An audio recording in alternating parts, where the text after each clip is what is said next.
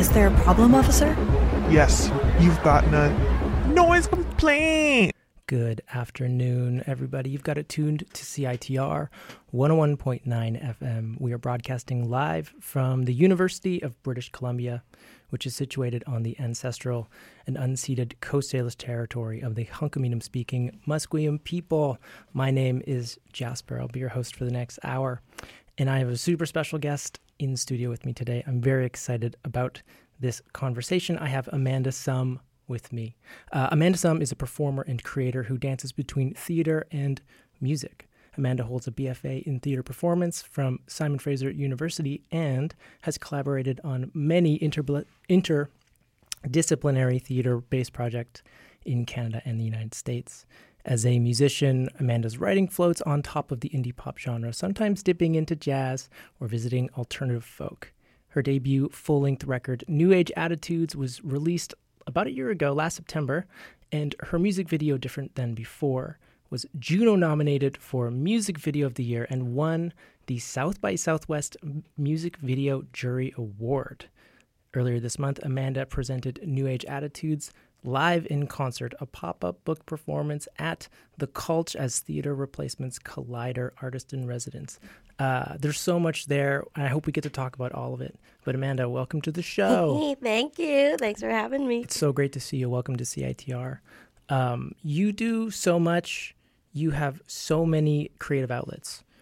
I thought maybe we could start the hour by just going to the beginning of it.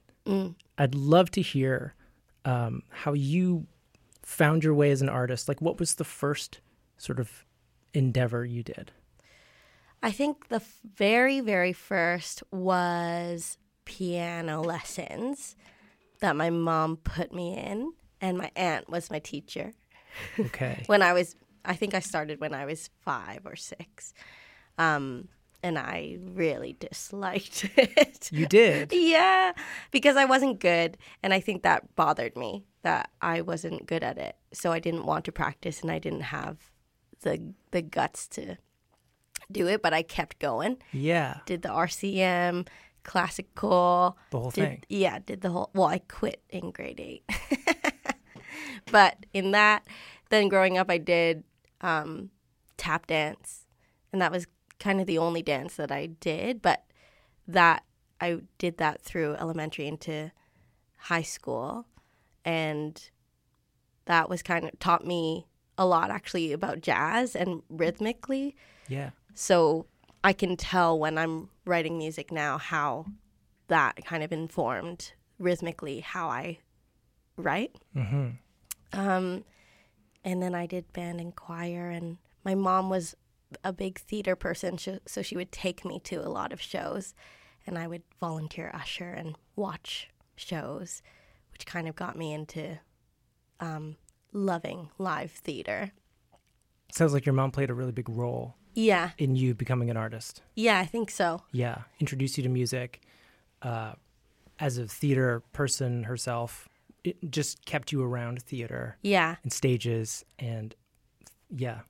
Yeah. Cool. And then, high school, doing the choir and band and quitting piano within that time frame, but continuing with playing the oboe and English horn and being in the choir, feeling like I was a smaller part of something bigger was really informative, I think. It's a profound experience, isn't it? Yeah. Yeah.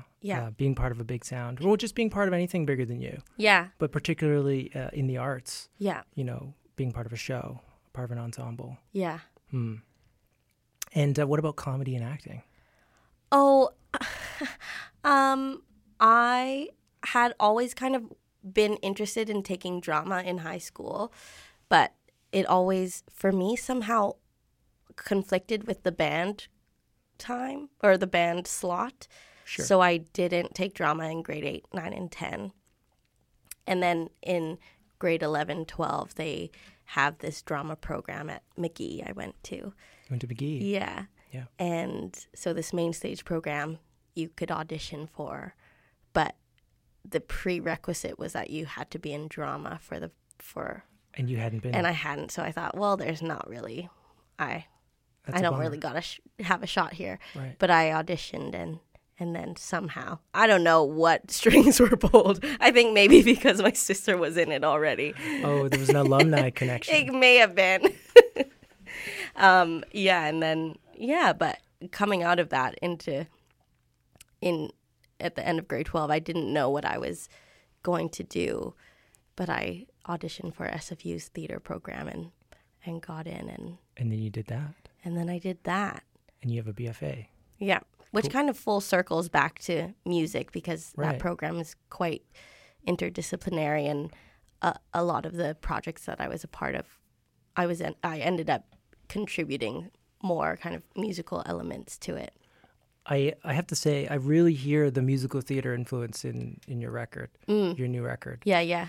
I listened to it a number of times this week, and I can see it sort of unfolding in a musical theater setting. So I'd love to hear about your recent run at the Cultch, which ended on the 14th. Yeah. So I guess that was a week ago. Yeah. I have a quote from your press release. Can I read it? Yeah. Okay, because I think it's a really great quote. Okay. So New Age Attitudes live in concert is part pop-up book, part performance. It is neither a musical nor a straight concert, shifting the traditional structure of a musical concert by using collective reading as a backbone. This lo-fi performance prioritizes introvertedness and celebrates awkwardness. Amanda rearranges her debut album, New Age Attitudes, to create a new narrative that demands your gentle devotion. Mm-hmm. So when I read that, I have so many questions, but I wonder if you could unpack that for me. What was this show all about? Yeah, so I started this project as an idea commission from Theater Replacement. Okay. So they run the PushOFF Festival every year. And in 2020, they had asked me to present a piece with them. And at that time, everything had shifted to the digital realm.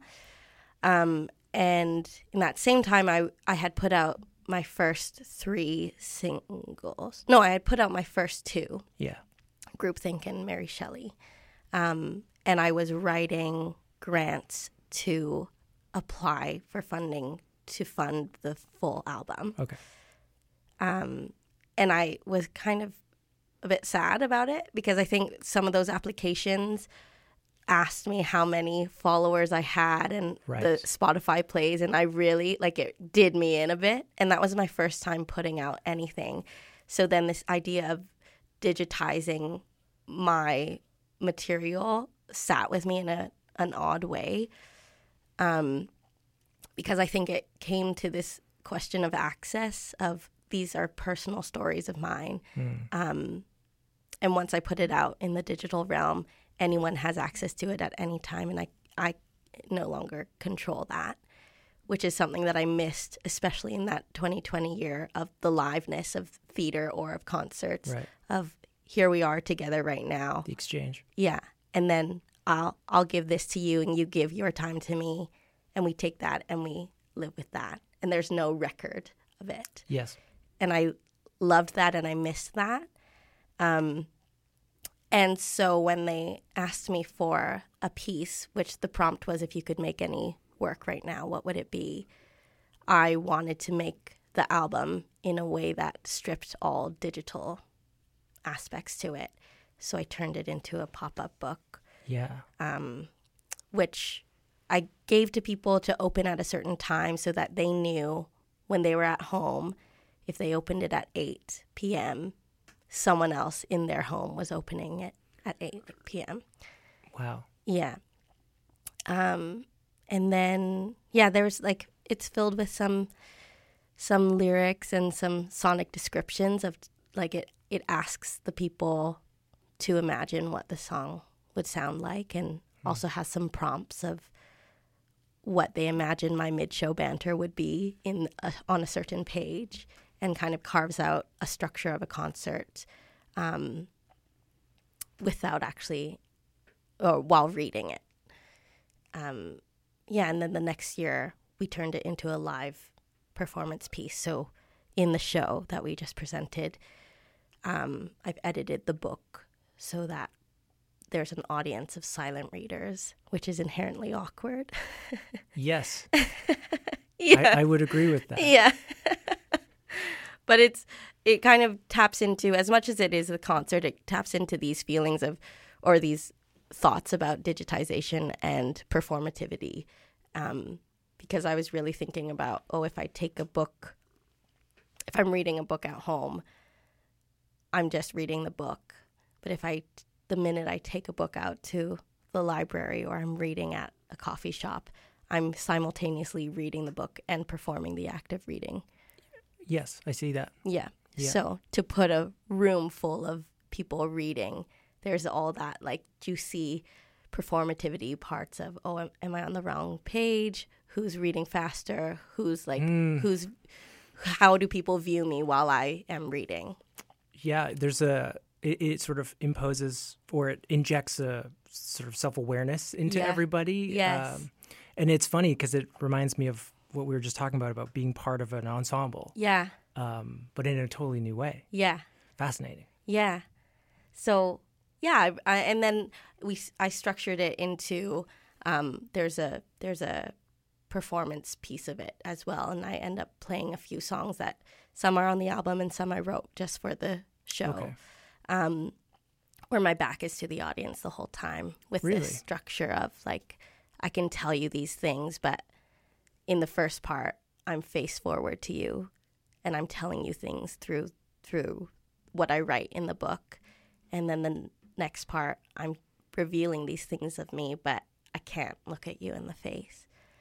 And to kind of train an ear of this is a new way of how you can listen to me. So how was that experience for you, bringing the show to the Cultch? I mean, did you know what to expect? Did it surprise you? We had 2 years of presenting it at PushOFF. Yeah. At the Russian Hall, which was really informative, and I made a bunch of text edits just through learning how things sit with people through that. So bringing it to the Cultch was really cool because it was in a theater setting. And I think the exciting part was the people who came, because I think at PushOFF it was very much the kind of experimental theater maker and presenter crowd. Yeah. And then at the Cultch, it's people who have seen me be Little Mermaid and like have only known me through my work as something a bit more outward. Okay. And this show is quite reflective and inward. Yeah. So that to me was exciting and scary, of people seeing a new side of me or something that I create rather than something that I'm stepping into, written by someone else. Yeah, presenting a whole new side of yourself. Yeah. I love the idea of you turning and performing some numbers with your back to the audience. I don't see it. I think a lot of people would see that as like a kind of a wall or a barrier or something. But to my mind, in a show like this, you're actually joining the audience. Like you're aligning yourself in the same direction as them. Yeah. And I see it very much as like an act of solidarity with the audience. Yeah. Which is fascinating. Yeah. Well, congratulations! What a cool project. Yeah. How many? I remember seeing some videos of you like putting these books together. Yes. Which they were sped up videos of you doing assembly. Yeah. And I know the Cultch capacity is like 100 people, something like that. So, how many of these books did you make? I made 450. Wow. This round, but so grateful to get some funding that I can hire some assistants. Right. Because it's fun. It's really cool how the trajectory of that project has come about, because in the first iteration of the home version, it was all like I hand bound each book. Each thing had like each page I glued. Wow. And then the next years I had to kind of compromise of what was hand done and what I could get printed in bulk, because I knew if the first year I did 60, the next year I did 200, the next year I did 200, and then 400. It's a lot. It's a lot of crafting. It's a lot. But I talked to my friend Keely O'Brien, who works a lot with paper art, and she brought up the concept of the inefficiency of devotion. Oh, tell me about that. I already love it. And how I thought, oh, like one of the pages was a collage for each person, and I crafted a collage that was different for the reader.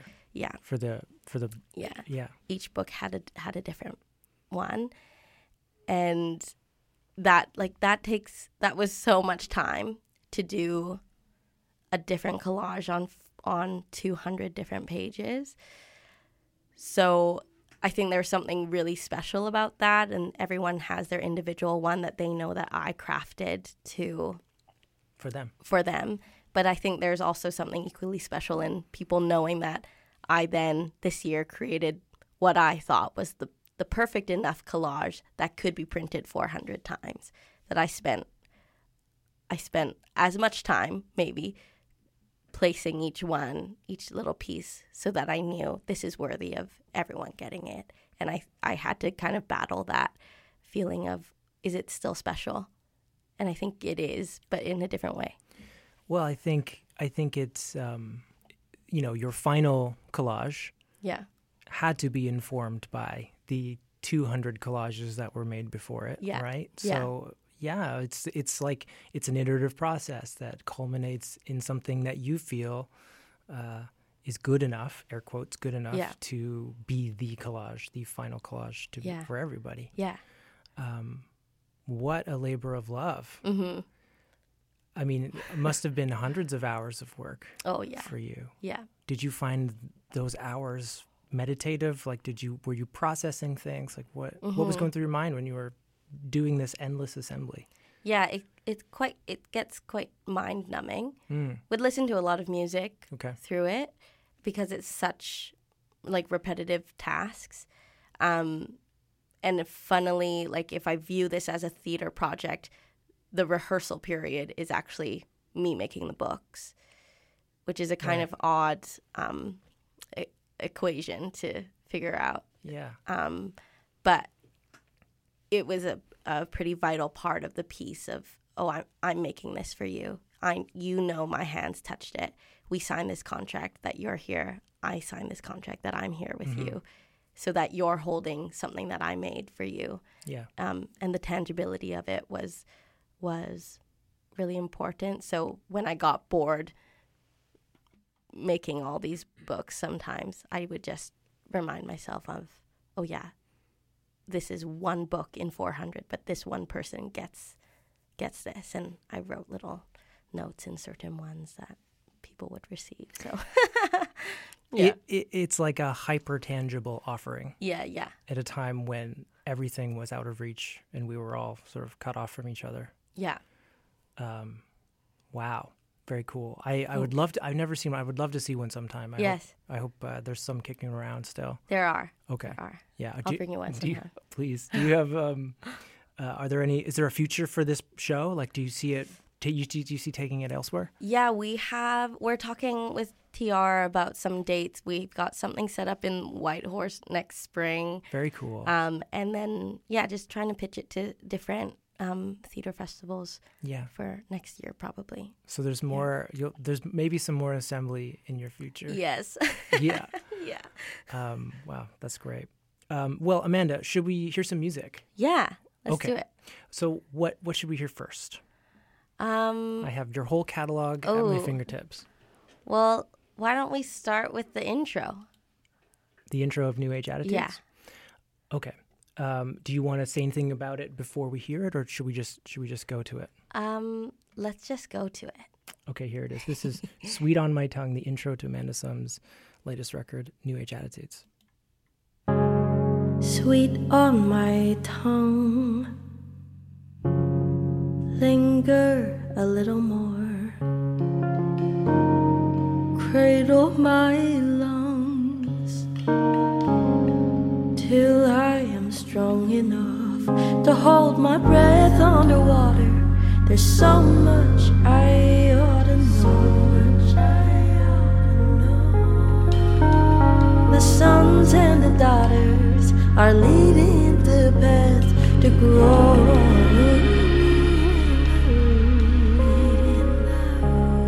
Sweet on my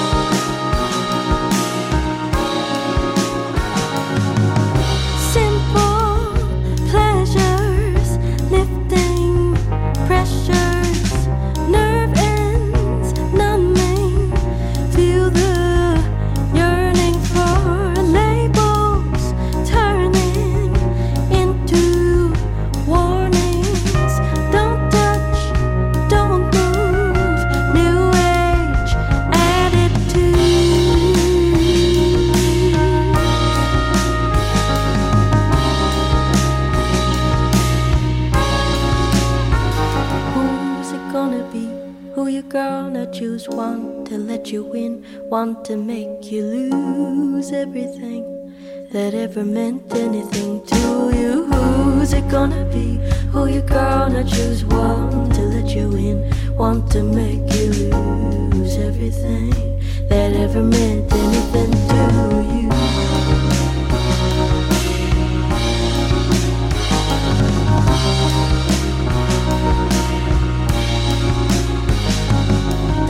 Doors are open, but curtains are closing. Functions solely as accessory. Labels turning into warnings. Don't touch, don't move. New age attitude.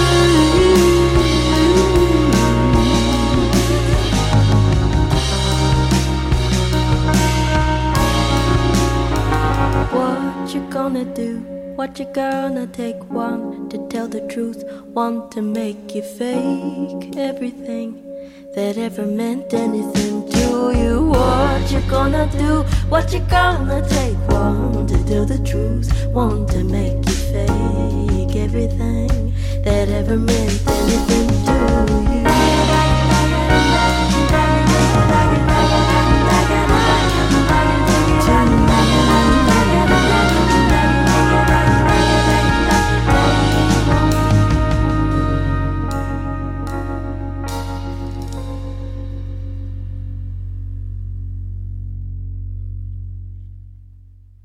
That was a title track from Amanda Sum's record, New Age Attitudes, on CITR 101.9 FM. I'm Jasper. I'm live in studio with Amanda right now, and we're going to talk about the record itself. I guess it's been out for almost a year now. It came out in September. Yeah. Yeah, and it's, it seems like it's been a really great year, Amanda, for you.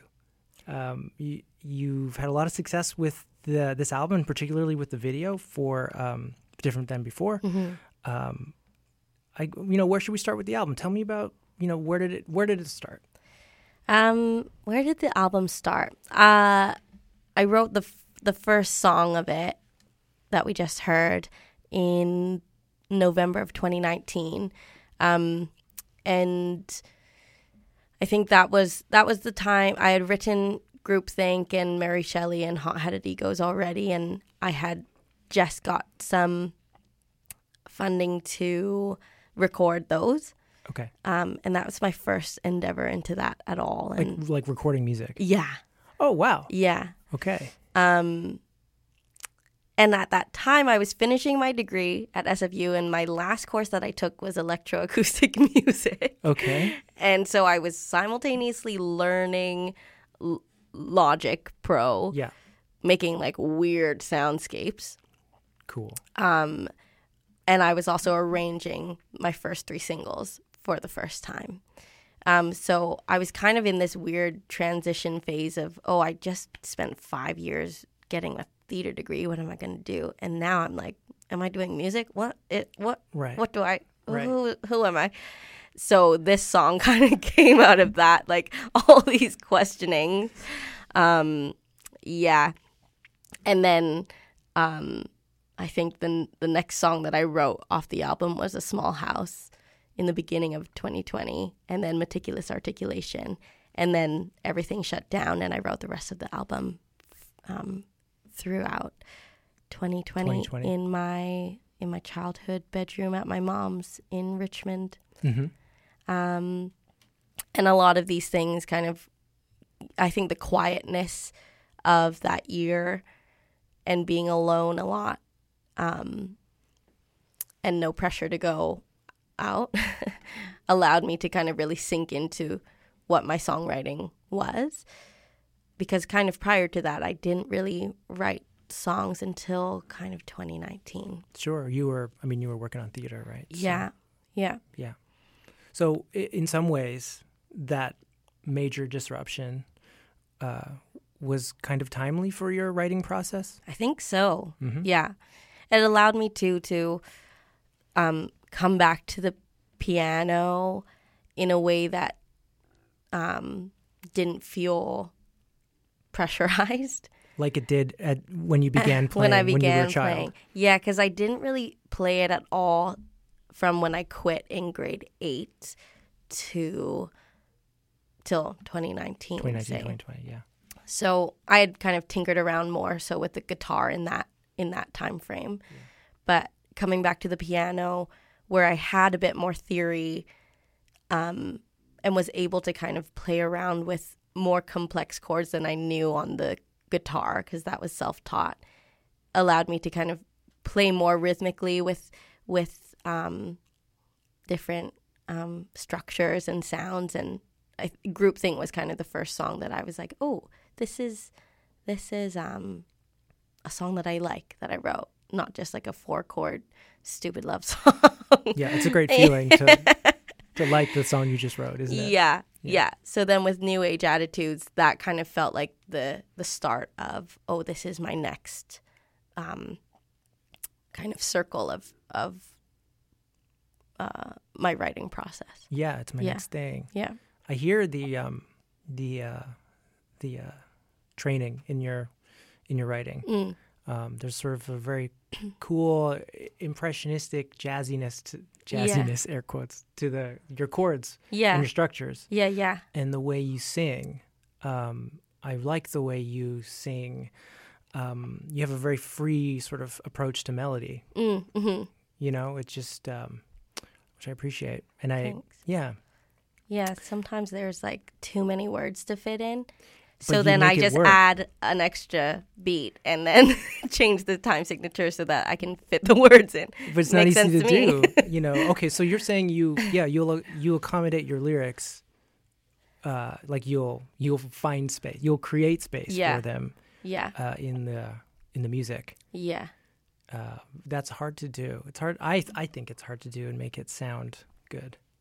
Yes, I've been unsuccessful on that for sure too, which is understandable. Yeah. I think most of our art should be unsuccessful. Yes, absolutely. Right? Yeah. Yeah.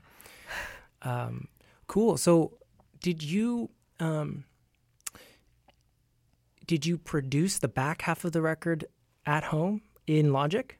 No, I demoed it all. You demoed it all. Okay. I demoed it, and then so I would create the arrangements on MIDI mostly, except for the drums. I had played a duo show with Jamie Lee, who drums on the album, in 2020. We did a online concert through Side Door. Side Door, yeah. Yeah. So Jamie knew most of those songs. And so we kind of created what the drum arrangement would be just for that concert. And it was only after that when I was arranging the other parts of it, synths and bass and such. So then I kind of did that without drums and then just MIDI drummed kind of what I remembered Jamie doing. Right. And created those demos and sent them to Emily Millard, who is the producer, to kind of get some feedback. And that was a big learning process too, of she would give me some notes and hear some like weird bass note rubbing against some weird chord because I have too many crunchy things in the piano. So she would be my kind of outside ear on picking those out. And so important. Yeah. And then I'd go back and tinker and then chart them and send them to my players. I love that you used the term crunchy, because I use that too, and I don't know. I didn't know how sort of widely used that term was. For everyone listening at home, when something's crunchy, it's basically like notes that are clashing or But I tend to not have an ear for crunchiness. Like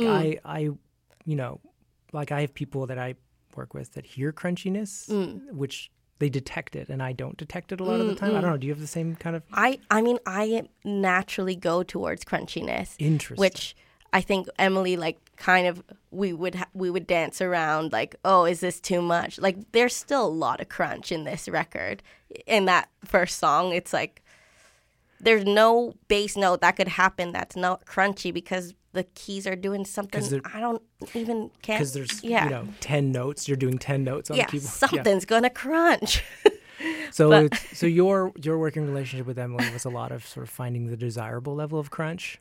Yeah, doing like that. The palatable level of crunch. And also, like, she really helped with sonically, like picking tempos and figuring out what songs needed something else, and different textures and such. How did you come to work together? We had done a workshop of a musical that our friends Barbara Adler and Kyla Gardner are creating, still in the process too. Cool. Called Mermaid Spring. And back in 2019, we were both asked to sing on it, on this little presentation that happened at the Gold Saucer. So me and Emily met through that, and we had talked just on a break of Emily saying that she was wanting to, had self-produced her past albums and was wanting to look into producing for other people. And at that time, I had nothing done, and I was looking to just like even start what a recording process would look like. So it kind of we match made. Yeah. And then I applied for the demo program at Creative BC, which you had to apply as artist and producer. Okay. And so we applied for that together. Great. Yeah. And it was a really successful pairing, hey? Yeah. Yeah. Yeah. You worked with an all-female team on this record, and your band is all-female, all-Asian. Yeah. And, that's really important to you. I wonder if you could talk about, like, those values and, why it matters to you. Yeah. I think what I had learned as I was trying to kind of copy and paste theater processes onto my new learnings of music making, it was really important that the process reflected what the project was. And also in the creation of a lot of new theater pieces, it's just a constant ask of why this and why now, and what's the importance of this. And I didn't want to start putting out music just for the sake of putting out music, and I really wanted to interrogate why this and why now. And so when I had these songs that really reflected around these experiences that are colored by my identity of being a woman, being Asian, being young, one of the three or all three at once or two at once, I wanted that to be reflected in the people who made it, and the people who made it to share and have an understanding of these ideas and experiences. And it just didn't make sense otherwise. And I don't think I would have been as I wouldn't be able to stand by my work if that record in particular wasn't done by that. Yeah. If you couldn't answer that question, why? Yeah. Like, why I'm doing this. Yeah. You needed a really compelling reason to do it. Yeah. I think that's a great approach to making art. Starting with that, and then sort of having that question inform all the decisions you make, and like not just decisions on the record, but decisions leading up to, months before you're even in the studio, like who you're reaching out to work with and why. Yeah. Wow, that's fantastic. Thanks. Why don't we throw to another song? Okay, next? sure. What do you think? Yeah. Okay, so what's next? Should we do something from the album, or should we go deeper in from before? Tell me how could we go deeper in? I mean, we can go to the very first song I put out. Oh. We could go back to Groupthink 2020. This would be new for me, so I would like to do this. Let's do it. Okay, so Groupthink. There okay, it is. Here it is. There she is. Yep. This is Same team. First single. Yeah. You ever released. Do you want to tell us anything about it before we hear it? I'll tell you this much. I'll tell you that this was a song that I loved when I first wrote it, and I liked the idea of theatrically thinking of it, of parsing out what the lyrics were, and then making that inform the structure. So we'll hear like little time signature clinks, and then at the end the machine, as I view the song as, kind of goes off the rails because of the chords kind of end up changing because of what the song is talking about. Great. So that's what I'll say. All right. Yeah. We'll keep your ear out for that. This is Groupthink by Manasam on CITR 101.9 FM.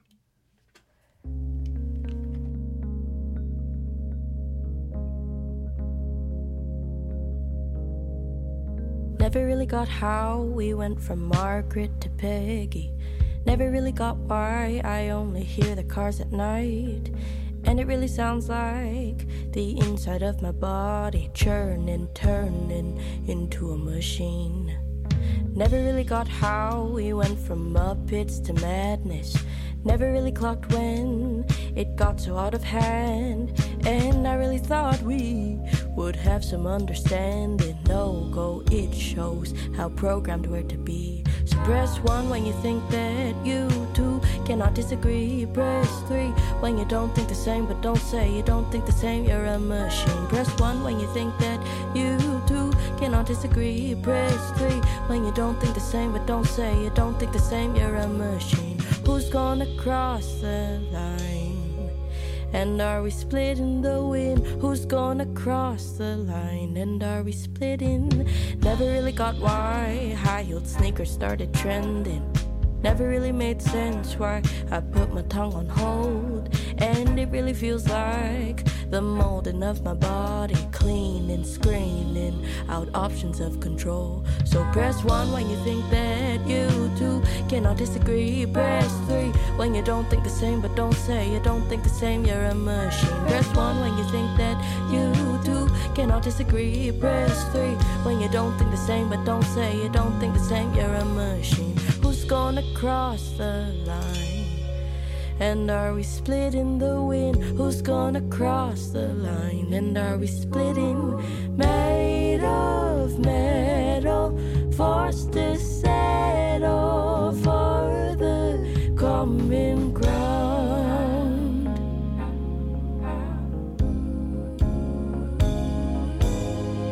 So press 1 when you think that you two cannot disagree. Press 3 when you don't think the same, but don't say you don't think the same, you're a machine. Press 1 when you think that you two cannot disagree. Press 3 when you don't think the same, but don't say you don't think the same, you're a machine. Made of metal, forced to settle for the common. Made of metal, forced to settle for the common. Who's gonna cross the line? And are we splitting the wind? Who's gonna cross the line? And are we splitting? Who's gonna cross the line? And are we splitting the wind? Who's gonna cross the line? And are we splitting?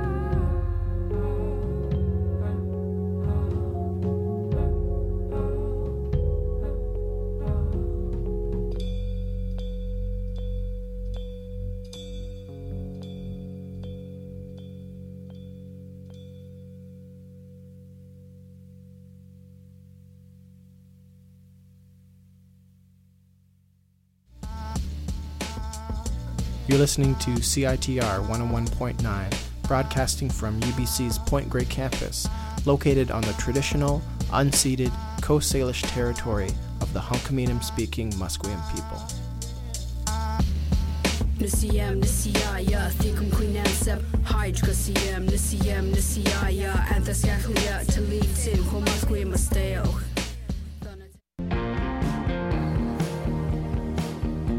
MRG Live presents Marielle Buckley and Jake Vataland and the Sturgeon Boys with support from Vanessa D and the Bright Sides at the Biltmore Cabaret on June 8th. Tickets available at admit1.com.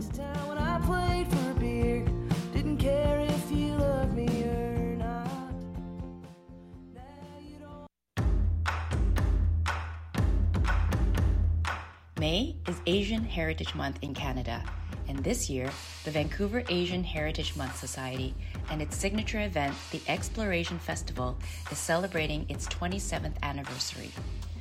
Exploration Festival is a month-long celebration that brings together all of the Pan-Asian Canadian artists throughout the Lower Mainland, including visual art, poetry, dance, and music. Find all of the events and exhibitions in the online program guide, which you can download at exploration.org to learn more about what's happening in your community this Asian Heritage Month.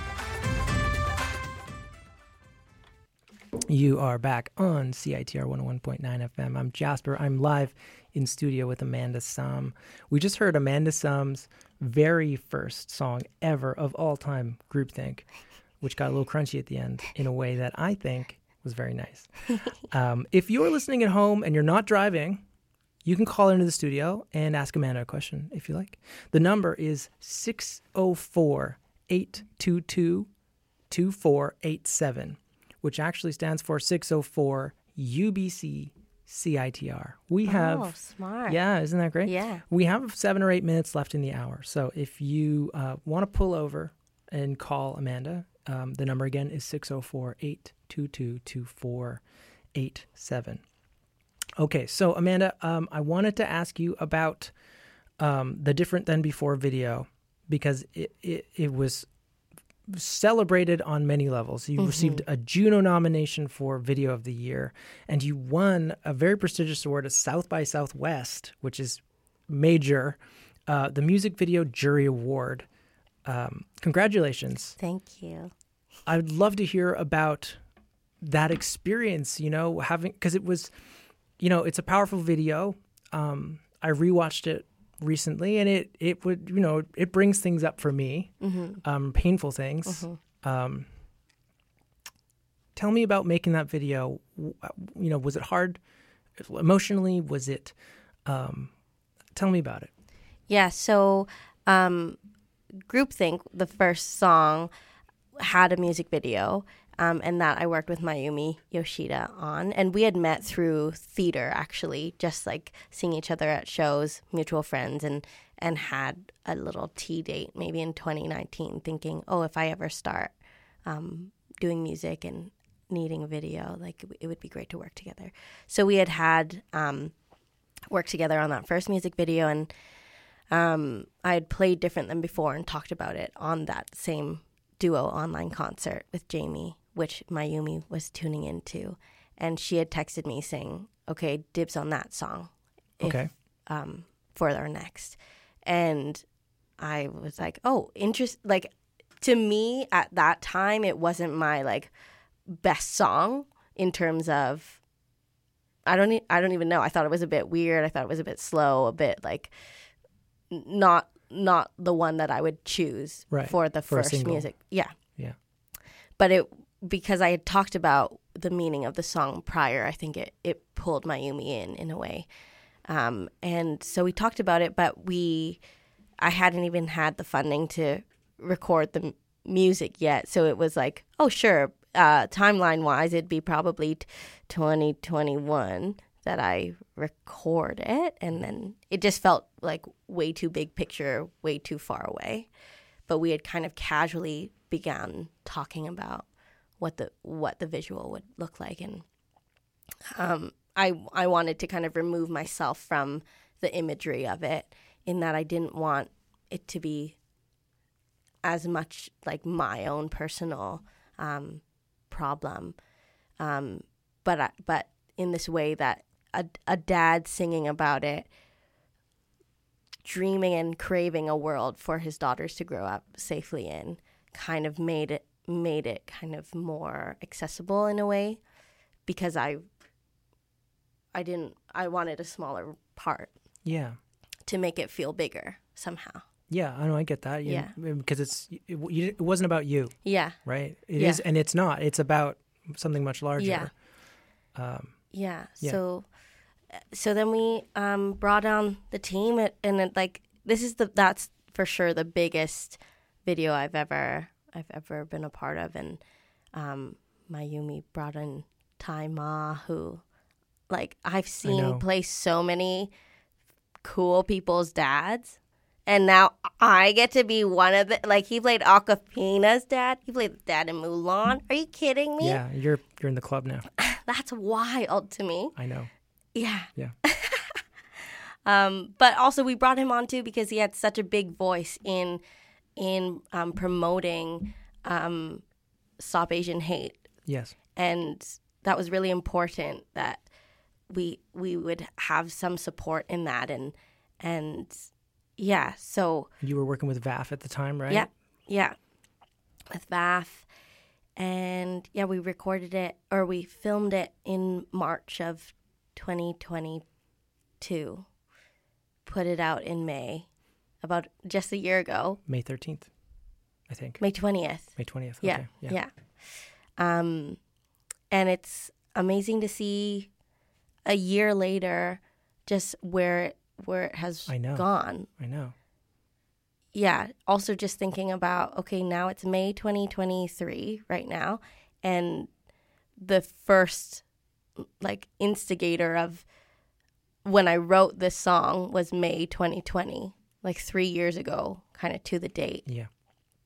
And to see that stemmed from my little childhood bedroom and the process of then arranging the songs, getting funding to make the songs and record the song, getting more funding to make the video, and just like then seeing it get to the JUNOs and Texas, like it's pretty amazing.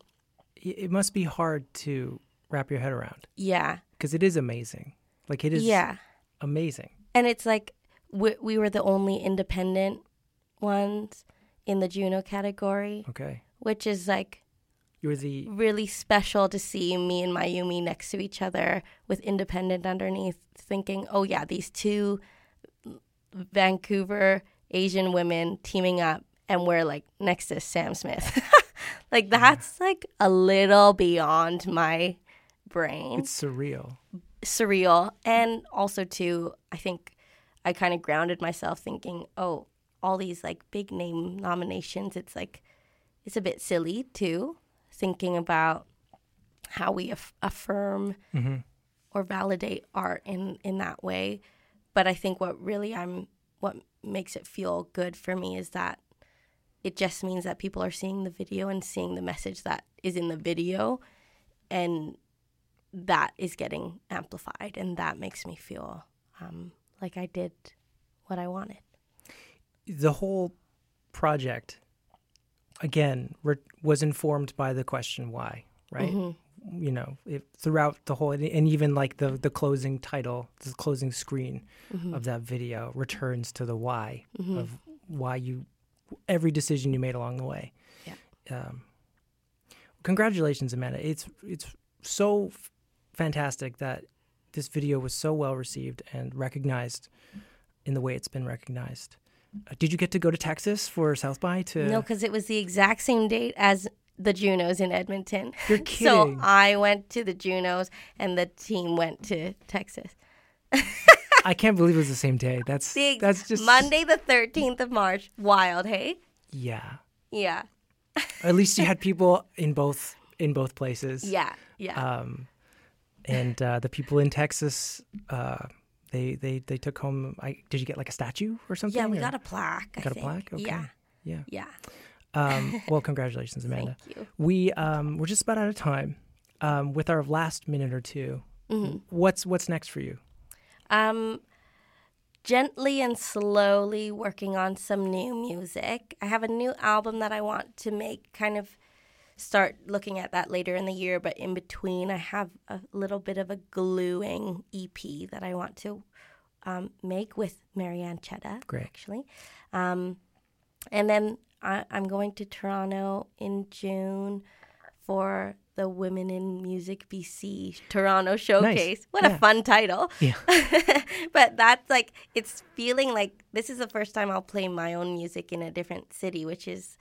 That's a step. Yeah, that's a big step. It's a big step. And then later in July, about a month later, me and the Different Than Before team are going to Toronto again for the Prism Prize Top 10 nomination. Fantastic. But there's also an audience vote component. Okay. So if you want to vote for Different Than Before, you can do that through Prism Prize. Yes, you can. If you don't know what we're talking about, there is the most prestigious video award in Canada is the Prism Prize. And if you want to check out Amanda's video and give it a little love, head over to the Prism Prize website. I think it's just prismprize.ca. I think so, yeah. Well, that's very exciting, Amanda. Yeah, it's thank you. Really been wonderful to chat with you. Thanks for coming out to UBC. Yes, of course. Thanks I'm glad this worked out. I know. This was a long time coming. For everyone listening at home, Amanda and I have been trying to arrange this since the Different Than Before video was released a year ago. But you're really busy, and so, it's good. You're in demand, and it happened, and it'll happen again, I'm sure. Yeah, I love this. Okay, folks, head over to, what's your website, Amanda? AmandaSum.com? AmandaSum.com. AmandaSum.com. You can learn more about Amanda. You can hear more of Amanda's work and watch her great videos. And head over to the prismprize.ca and vote for Amanda. That's it for today on Noise Complaint. I'm Jasper. I've been joined by Amanda Sum today. Coming up next, we have an episode of Olivia Dreisinger's podcast, Diagnosis Grad School. Take care, and we'll see you next time.